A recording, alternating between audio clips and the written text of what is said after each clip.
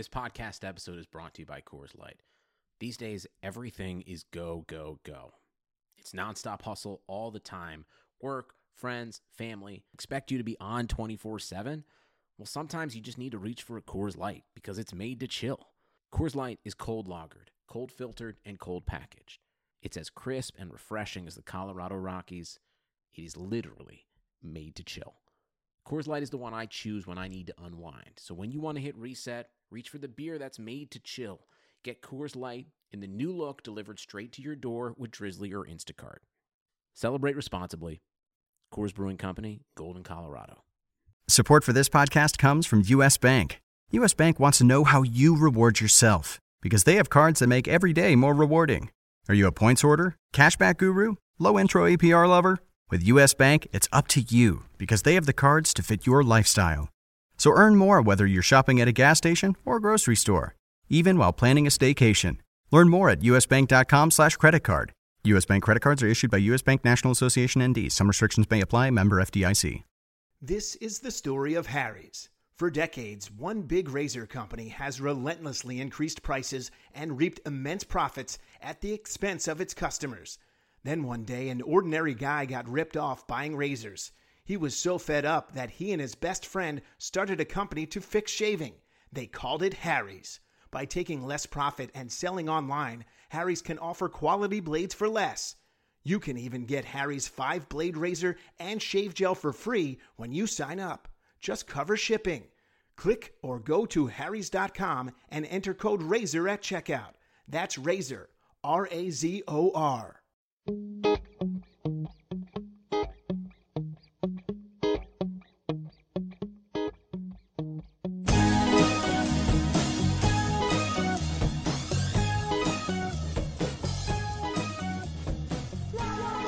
Hello, hockey fans. I'm Paul Bruno here with Andrew Fiorentino, and we are the Great Ones. Today is December the 2nd, 2015. This is our 9th episode already, Andrew. I'm basking in the afterglow of witnessing history here in Toronto, so I'm in a pretty good mood today. Garrett Sparks made his NHL debut, a very memorable one, and I was there on Monday night when he shut out the Edmonton Oilers. I think I'll keep that ticket stub, a 3-0 victory. And now that gives me a couple of storylines to go through with you right off the hop regarding the goalie situations around the league. But first, can you help me to explain how a team with so many high draft picks is still floundering at the bottom of the standings? That Edmonton Oilers team is a real head-scratcher. Yeah, and it's, they brought in Todd McLellan. You expected a little bit more. It hasn't been there. The defense has not been good at all. At least you can see positive signs. Anders Nilsson is developing into a legit starting NHL goaltender. So that's good. Even though it wasn't the guy they were looking to. As far as the fact that they give up a raft of draft picks for Cam Talbot. As it turns out, Nilsson has been the guy. But maybe they should have spent some of those high picks on some defensemen. Because that's been the real bugaboo is two-way defensemen, not just a guy like Justin Schultz who has not been doing anything. Well, Andrew, let's look at the crop of forwards that they've accumulated. They've won the draft lottery in 4 of the last 6 years, and on top of that, they get Leon Draisaitl with a 3rd pick overall a couple of years ago. I'm hearing a lot of noise about the pundits saying, "Oh, they should trade 1 or 2 of those guys," but I would hesitate to trade too many of them. I see a lot of value in Draisaitl and Hall, for instance, to me are no-brainers to keep on the Edmonton core. And I think maybe you're choosing from Hopkins, Nugent Hopkins, or Eberle in terms of trade bait. You're not going to get anything for Niall Yakupov. And interestingly enough, they are finally seeing such development on the blue line with a couple of defensemen of note, and that's Darnell Nurse and Oscar Klefbom. So there is some hope, but right now it's just not gelling for them. And I hesitate to blow it up completely, but I'm going to ask you, which one of the forwards do you think that they would trade? My money's on Eberle. I think he's the guy that would fetch a nice return and is still playing at some level of quality that can be described as positive. I do like Nurse. I think that he's got like a high ceiling, and that gives the Oilers some long-term appeal on the blue line. But as far as those forwards go, I think actually the likeliest candidate for a trade to me is Ryan Nugent-Hopkins. This is a team in Edmonton. I think they need to add some toughness. Nugent-Hopkins is a small guy. He's not. I mean, he's 6 foot tall, but he's a slender guy. He's not very strong on the ice. I think that's a place where they could find an upgrade where he's kind of an extra part for them. They don't necessarily need Ryan Nugent-Hopkins. Certainly, it hasn't been the difference between winning and losing to this point, and they could still get, I think, a really enormous return for him. Well, I'm kind of hoping that my club, the Leafs, makes a play on Jordan Eberle. I think he's one of the smartest guys on that roster, and maybe that's been an issue. I think the hockey IQ in Edmonton among some of those players is not quite there. Eberle's been dealing with some injury issues that's limited him to 12 games, but I've seen enough of this guy to know that he's got it between the ears, and if they're going to give up on him, I hope that the Leaf general manager and company in Toronto make a play for him. So yeah, I think he's definitely a guy who could benefit from a change of scenery. Yeah. So that's the one situation that I looked at this Edmonton team. I'll tell you, the other night they showed me absolutely nothing in a walkthrough the first two periods, and the third period they kind of gave it a bit of a shot, but they're mailing it in, and I think the whole idea of losing as much as they have is starting to grate on some of these high-end guys, and that's maybe the biggest reason of all to break it up, because once you get used to using it, it becomes a little too easy and too comfortable unless these changes are made, Andrew. That's where I stand on that issue. Well, that's a perfectly valid perspective, Paul, and I support your right to have it. Thank you. My second discussion point, I want to circle back and talk a little bit about the Sparks story in Toronto and the goaltending, the three-headed monster that's now in goal. We saw a headline today that Jonathan Bernier has been dropped down to the Marlies, their AHL affiliate. He sports an 0-8-1 record with a pedestrian 328 goals against average and a very unimpressive 888 save percentage. 63 NHL goalies have registered a win since Bernier got his last victory in the NHL. So he's totally lacking in confidence right now, Andrew. That $4.15 million cap hit would seem to me to be a bit of an albatross that the Leafs will have to carry, because if they try to push this guy through on waivers for a release, I don't think anybody's going to claim him. Do you think that there's anybody out there that would take a shot at him? I mean, there are some teams out there that you maybe look at Calgary as a team that would want to try to add a guy like Bernier to the mix and see if he can be a little bit more productive than the goalies they've got in the fold right now. But yeah, there's no super obvious, no doubt, home run landing spot for Bernier right now, especially with the way that he's been playing, which really just does come as a big surprise to me. I mean, I know he took a pretty big step back last year. Certainly saw his numbers fall off from the year before, but he was still a legitimate NHL goalie, and he's just been a horror show right now. I do think better times will come, and they shouldn't necessarily try to sell him for pennies on the dollar, because this is a guy who was talented enough to be the number 11 overall pick in 2006, who was talented enough for the Leafs to want to get him in the first, from the Kings in the first place, after he started his career very well on the West Coast. So I think Bernier's got some good things ahead of him in the future, but I'm really happy about Garrett Sparks, as we were talking about before the show. Picked him up in my Dynasty format before he was even up in the NHL. I went and looked at that delicious AHL save percentage that he's put up this year. 938 save mark, 936 last year in the ECHL. Was playing in the very low minors last season, but just 22 years old. Sparks has come up quickly from true obscurity, playing for the Orlando Solar Bears, which is a real team that exists.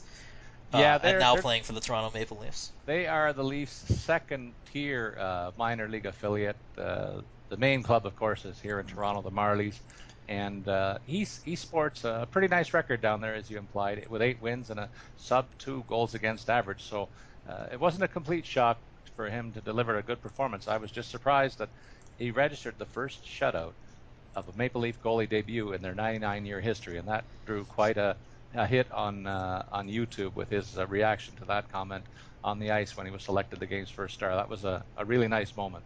There's a lot of other goalie news around the league, Andrew, though, and another one is in the second capital of hockey in Canada, I'll say, and that's in Montreal, where Mike Condon has had to step up for Carey Price, who's going to be lost to the Habs for another 6 weeks. This guy came back early, I think, from his first knee injury where he missed 9 games.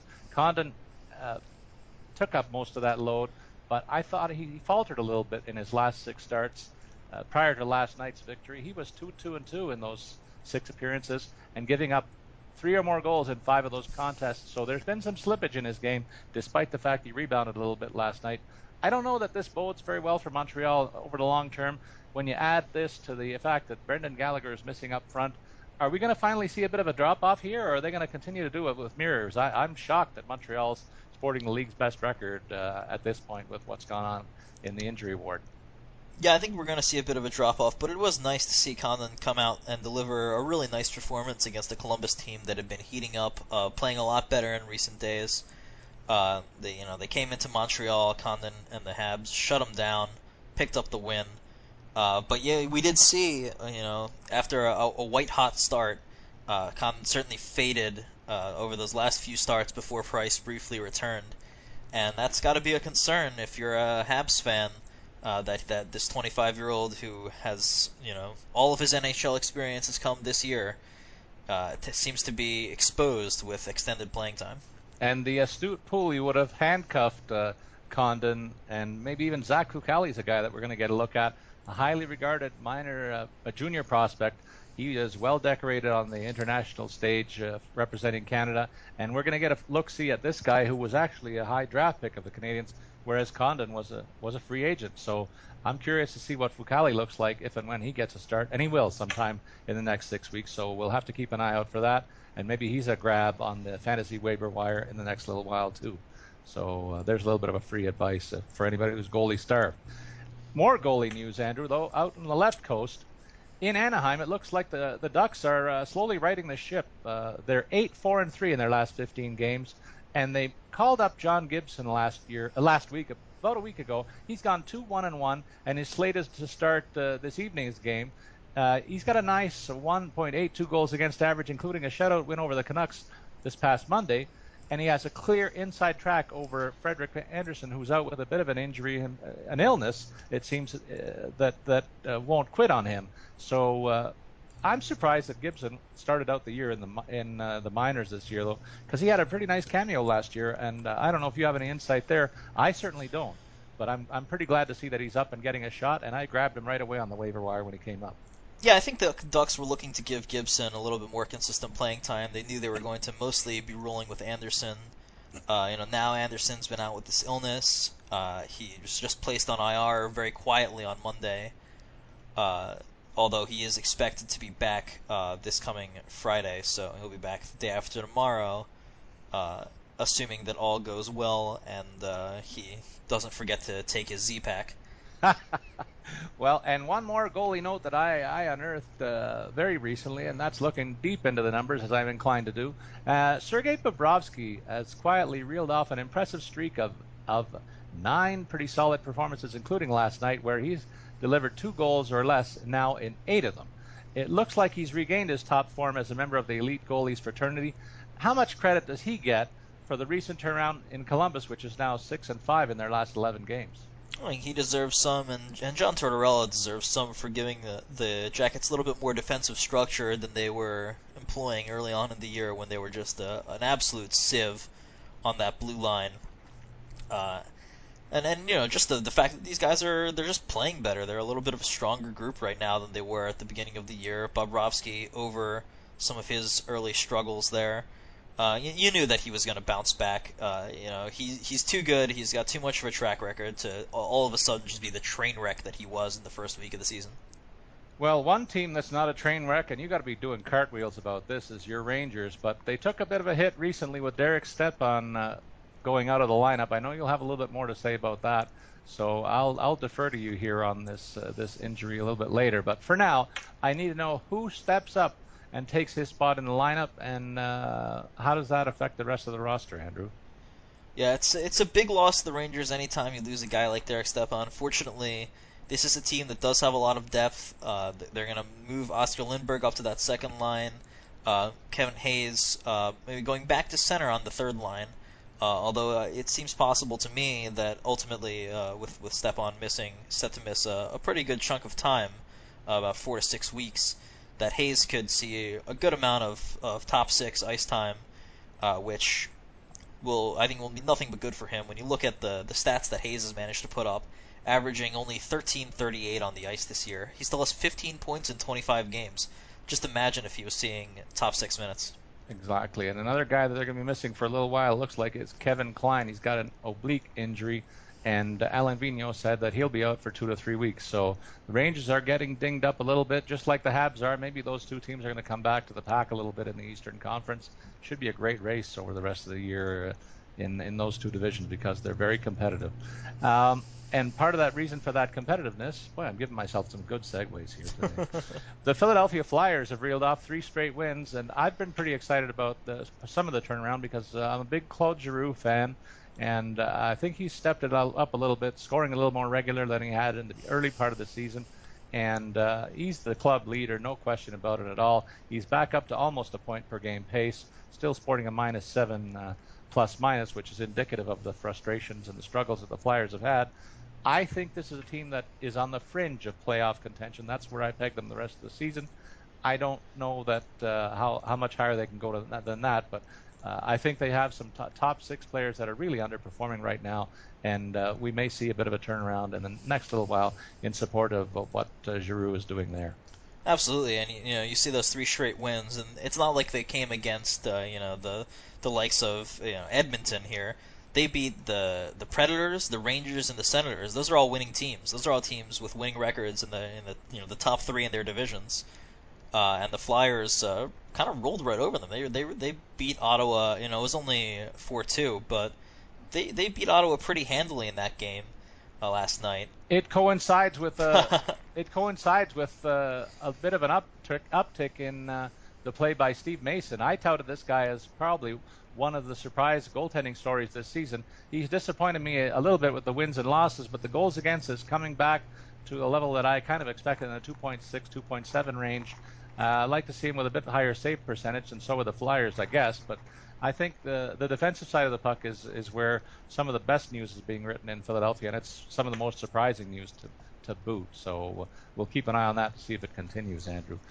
Beyond that, we're looking at we were talking about the underperforming young guns in Edmonton, but on the flip side of that, the Arizona Coyotes are, I think, shocking the NHL with a winning record at this stage in the season. And they're being led by that trio of rookies that we've been talking about from time to time. But is there anybody else that you want to highlight on the Coyotes that is doing it for you? And I'll come in with a relief pitching effort on that one.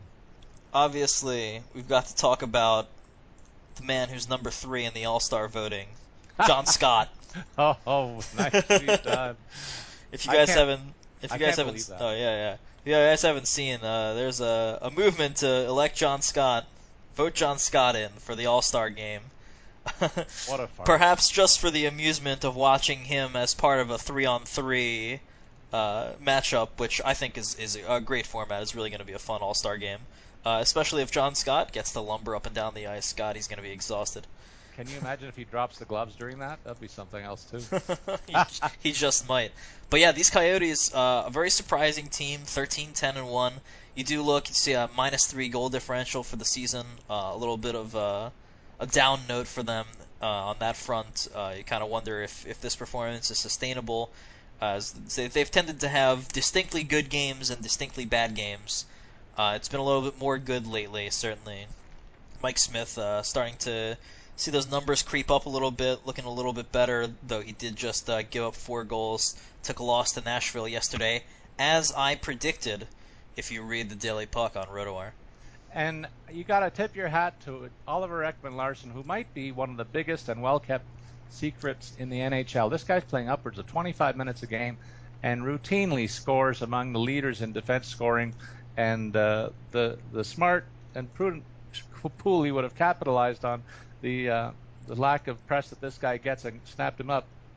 Certainly, he's rewarded me with some great years in the past, and I just wonder if he gets his due night in, night out. And you can almost throw Michael Stone into that mix too, a guy who's rounding into form with 9 points and a plus rating of +3. He's gobbling up 21 minutes of time for them. So if you're looking for defensive help, there's an elite option and a kind of middle of the road option for you to pick at there. But certainly Martin Hansel is a big guy in the middle of the ice who's performing very well. He's had a great relationship with the frontline kids and is performing very well. Another guy that's below the radar, and that seems to be the story here. A number of guys that we don't see in the press too much, and yet they're plugging away. They're being well coached by. There's a Dave Tippett out there still, and it's a fine roster that is the NHL's best kept secret at the moment. Yeah, you look at the especially the defensive core of the Coyotes, and if you just look down the list, it's actually surprising how many relatively high draft picks they have there. You know, they're not a bunch of first overall picks, but second round, third round guys who have been developed very nicely by the Coyotes into legitimate NHL players. Well, and another team that kind of flies below the radar alongside of them is the Minnesota Wild. This is a team, though, that had hit the skids a little bit, losing 6 of 7, but they bounced back and they beat a great Chicago team last night. So I wonder about the profile of this team going forward. Certainly they have Ryan Suter, who is another guy that I put in the secret category, secret superstar category almost. He's leading the team in scoring with 21 points, playing the most minutes of anybody in the NHL, averaging 28 minutes a game. And the key note here, 8 of his points are on the power play with the Wild. And one of the better playmakers in the league, another guy that I like, is Mikko Koivu. That's a 20-point guy, 20 points in 23 games, bouncing back from a bit of a subpar season last year. And then a guy who I stay away with like as best I can, Thomas Vanek, 19 points in 23 games. I say let somebody else pick him. I never will. I don't think he's sustainable, and I can't count on a guy like that. So there's some food for thought at both ends of the spectrum for you to chime in on. Absolutely, and I think the key to the Wild getting things back together is the return to form of Zach Parise. He missed some time, 8 games with a knee injury, came back, was very quiet in his first 2 games back, no points, just 2 total shots and a -2 rating. But we saw yesterday he put 4 shots on goal, he picked up an assist, he went +2, he even blocked a few shots, played .442 on the power play. Parise's return to form, most importantly, I think, will really elevate the Wild moving forward. But they're going to need to get more consistent play out of Devan Dubnyk. Dubnyk has been really the Edmonton version of himself rather than the 2014-15 Minnesota version of himself. And they're going to need they don't, obviously you can't expect the guy to put up the kind of sick numbers that he put up last season. That was once in a lifetime, or in the case of him and also Andrew Hammond, twice in a season situation.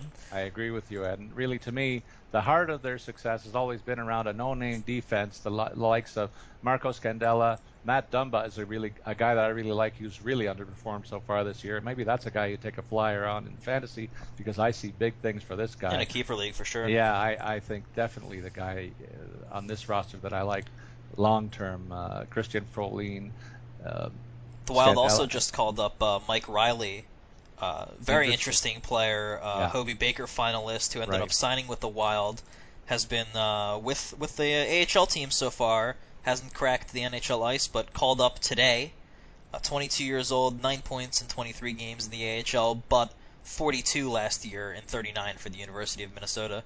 So hometown guy too.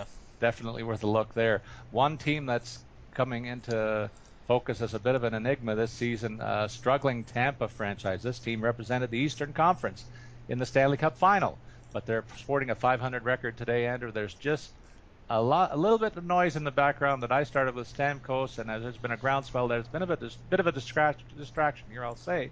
But when you look at some of the other underperformers, Tyler Johnson was the darling of the NHL last year. He's got 11 points in 21 games. Nikita Kucherov, a lot of people penciled this guy in for 40 goals this year. He had 29 last year. He's got 6 right now. So there's a bit of a secret. The secret's out. This team is not scoring like they did last year. Jonathan Drouin, formerly a second overall draft pick, he's got 1 goal and 6 points in 14 games. The underperformers outnumber the guys that are delivering the goods here by miles. And I just wonder, how low can this team go? Is there a turnaround in store? Was last year a fluke? What's the story in Tampa? I'm surprised. I have to admit. Well, here's my theory, and I don't know if it's necessarily valid, but Tyler Johnson, for instance, played 103 NHL games last year. And you go down the list. Kucherov, right in that same range, played, what was it? He played in 108 NHL games last year. These are guys who have never, ever had this kind of a huge workload. Never had to drive through a whole Stanley Cup playoffs like they did last year, and it's exhausting. I think they're experiencing a little bit of a year after hangover.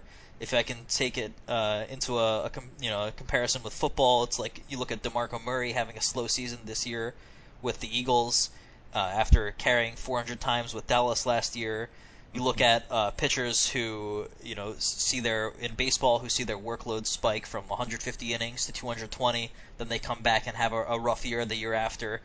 There is a hangover, I think, when you play that much more than you have before, and I think a lot of these Lightning players are experiencing it right now. And you have to throw in the fact that some of them are among the more slightly built players on that roster that you mentioned, Johnson and Kucherov for sure. Absolutely. And so that's a factor as well. But it bears watching the rest of the way, because you wonder if there's a turnaround in their future, because teams like Ottawa and Detroit seem to have passed them on the power rankings around the league. We'll take a look at another smallish guy in terms of stature, John Klingberg. Is this guy for real? He's really closed the gap on Erik Karlsson in terms of the top European defenseman in the league, maybe the top defenseman period in the league.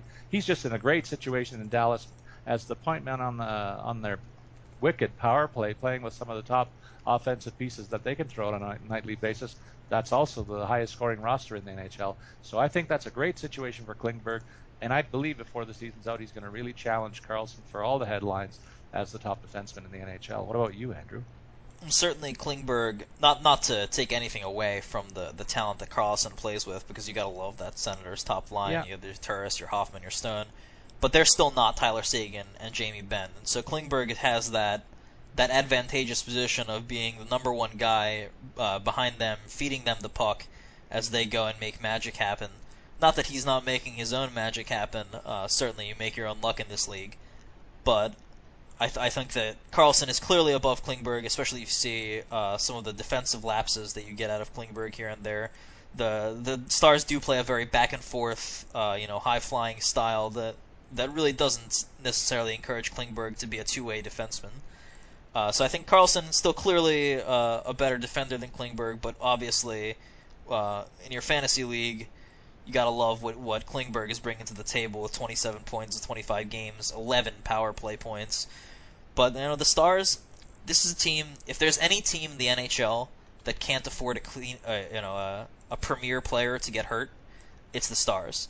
If they were to lose Tyler Seguin or Jamie Benn or even Klingberg, I think it would be crippling to Dallas with the amount that they've leaned on those top few guys. I agree with you there in that assessment. Look for big things from this guy. He's in a great situation.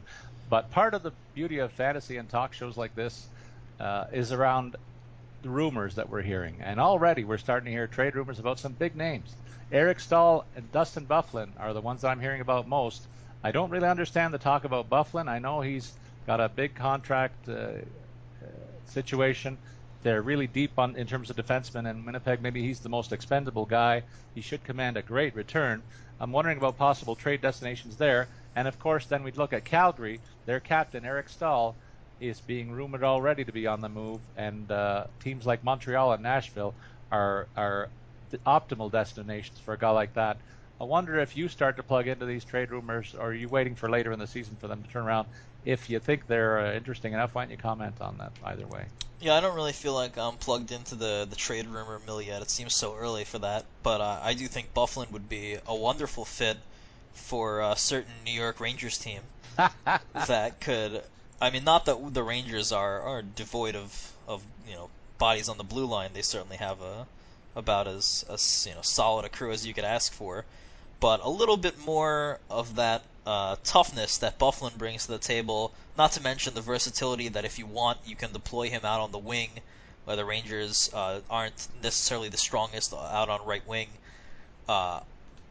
Presents an interesting situation for them if that's a guy that they would be interested in picking up on an expiring contract. And then we'll turn our attention to a couple of guys that have risen in their third or fourth year as pros. That's typically when some careers take flight. In Montreal, Alex Galchenyuk was a guy that they chose, I think, third in the draft about 4 years ago, and he's pecked away, and they brought him along slowly. In a winning environment, this guy has risen through the ranks to the point where now he's definitely a top 6 player and verging on almost a point per game. What's his ceiling, Andrew? I think this guy can be a 60 to 70 point player in this league, and it's a role that desperately needs to be filled on a Montreal team that has been traditionally not one of the higher scoring teams in the league. Yeah, Galchenyuk just had a 5-game point streak snapped last night. Didn't manage to do anything. Didn't even put a shot on goal against Columbus. A very rare game for him. The first time in nearly a month that he'd failed to put a shot on net. But I think the ceiling is sky high for Galchenyuk. This kid could be a superstar of the league within the next couple of years. He's really progressing well, and the Habs are leaning on him a lot. And the fact that he's developed further as an offensive talent has been a big part of why they have been so much better as an offensive unit in general this year. And you can say the same thing about Evgeny Kuznetsov. I remember seeing this guy at the World Juniors a few years ago, Andrew. He was lights out on the ice. It looked like a man playing against boys in terms of the level of skill that he showed even back then. He gives the Caps a very nice 1-2 punch, with Backstrom being the other center, of course. And they've taken turns playing with that Ovechkin fellow, and that hasn't hurt the cause either.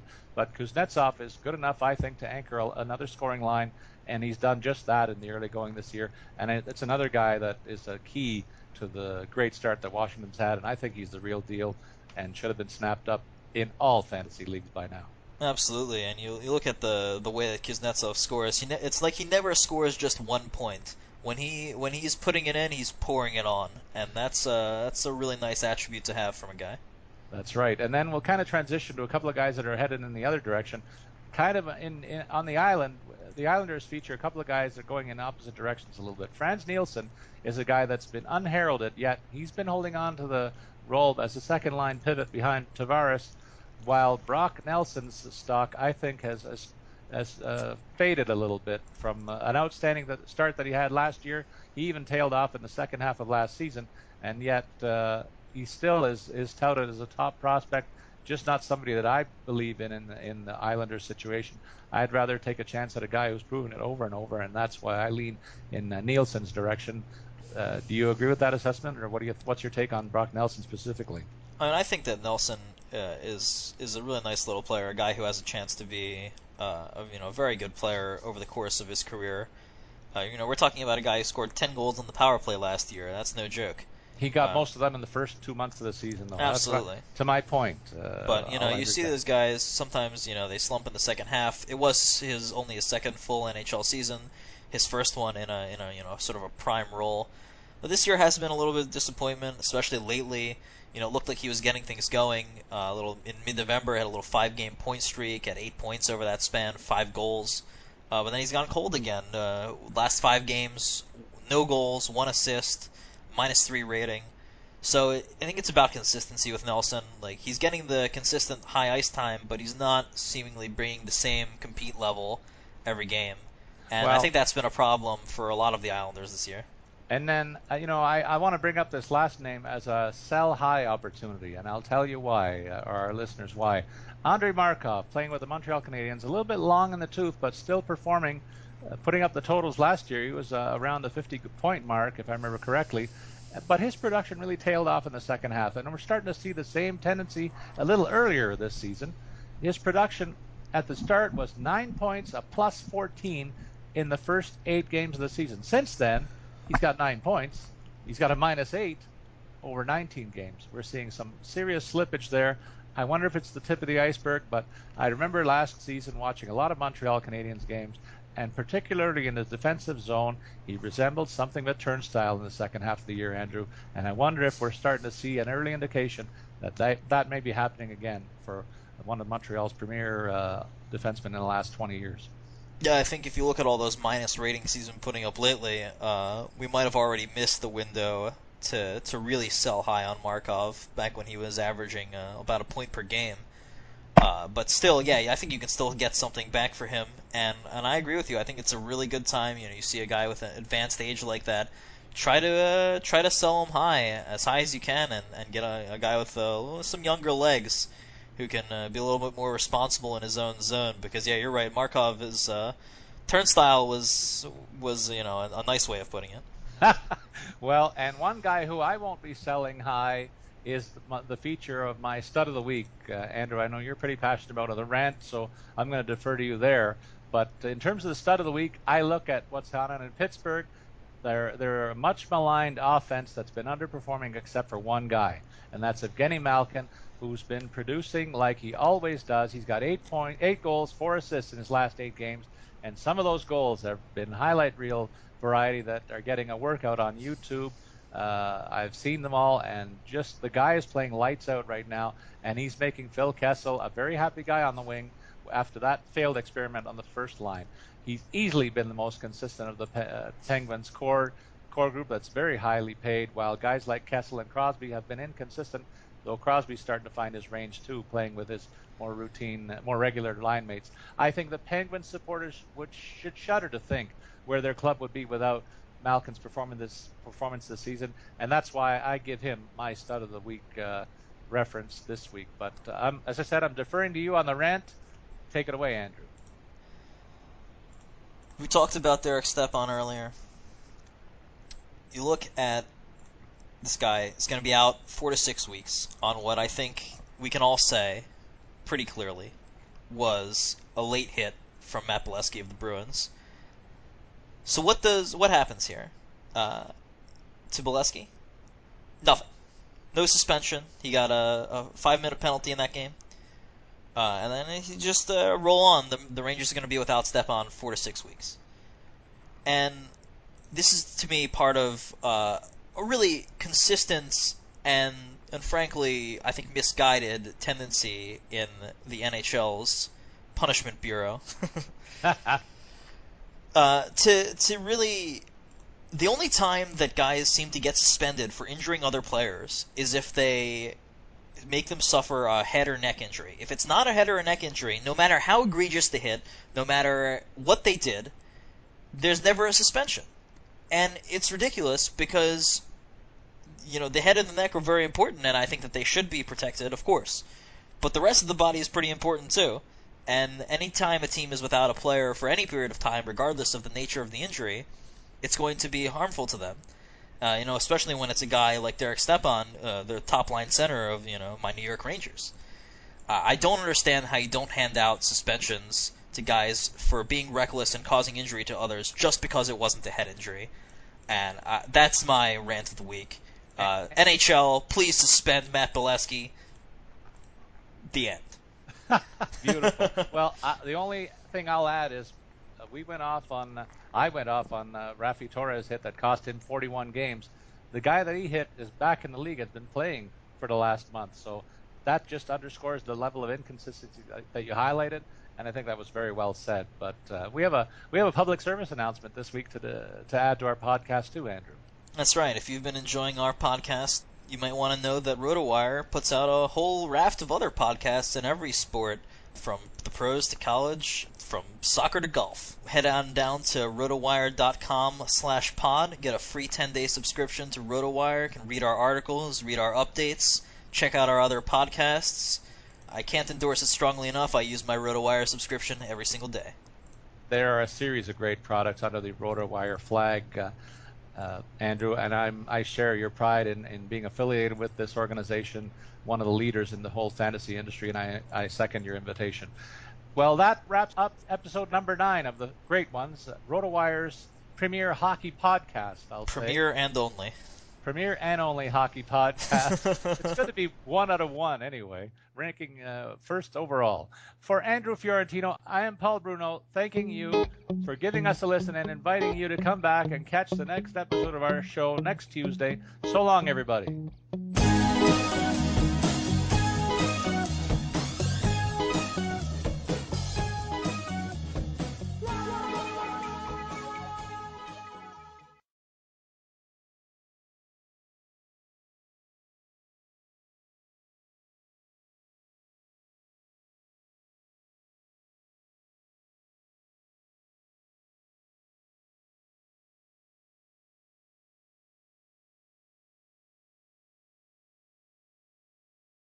This is the story of Harry's. For decades, one big razor company has relentlessly increased prices and reaped immense profits at the expense of its customers. Then one day, an ordinary guy got ripped off buying razors. He was so fed up that he and his best friend started a company to fix shaving. They called it Harry's. By taking less profit and selling online, Harry's can offer quality blades for less. You can even get Harry's 5-blade razor and shave gel for free when you sign up. Just cover shipping. Click or go to harrys.com and enter code RAZOR at checkout. That's RAZOR, R-A-Z-O-R.